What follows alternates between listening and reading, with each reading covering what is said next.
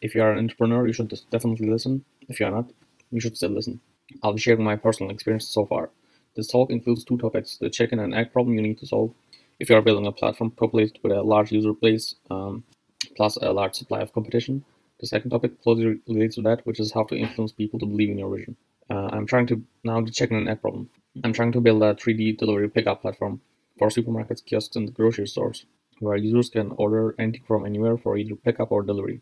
So you would basically, based on your location, be able to order anything you want in a matter of minutes from anywhere you want. Now comes the problem. What I want is to have as many users using the platform. In other words, I'm maximizing the demand. I also want the users to be able to order from as many supermarkets, in other words, maximizing supply.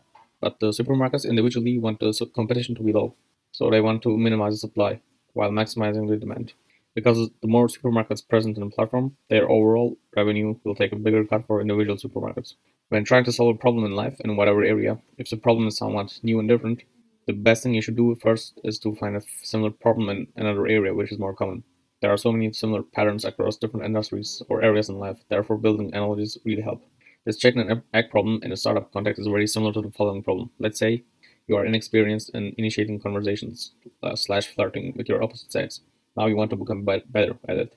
Problem here is in order to initiate conversation, you need to be more confident. But in order to be more confident, you need to initiate more conversations. So how do you solve that problem? Simple. You create the confidence within yourself out of nowhere. So you basically trick your brain to believe that you are or you will be good at initiating conversations. And with that initial burst of fake confidence, you take massive action at initiating conversations, which will boost your real confidence.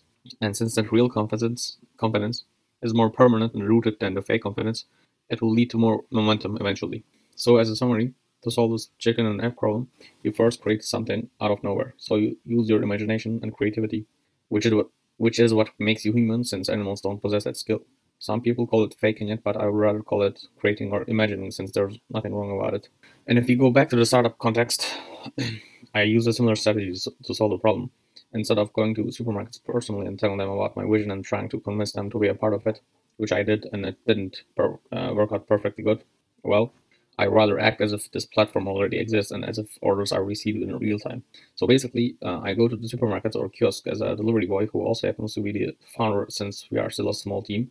Basically, I'm solo and act as if we received an order from a customer, and therefore we are getting the products from that particular supermarket. And once I make that appearance to the supermarket owner, he will see the vision in action instead of words, which makes him believe more in it and want to be a part of it, because it will bring him more profit, pragmatically speaking.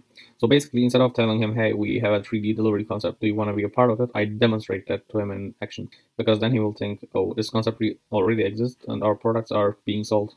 So why not be a part of it and sell more?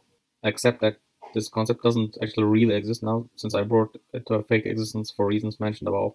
Which brings us to the second topic, making people believe in a vision. People believe in a vision for two reasons: either because they are truly visionary and believe in something even if it doesn't exist, which is the minority of people, or they are shown the results of that vision, hence they believe in it, which is the case for most people. So persuasion happens in action, not in most cases, not in words.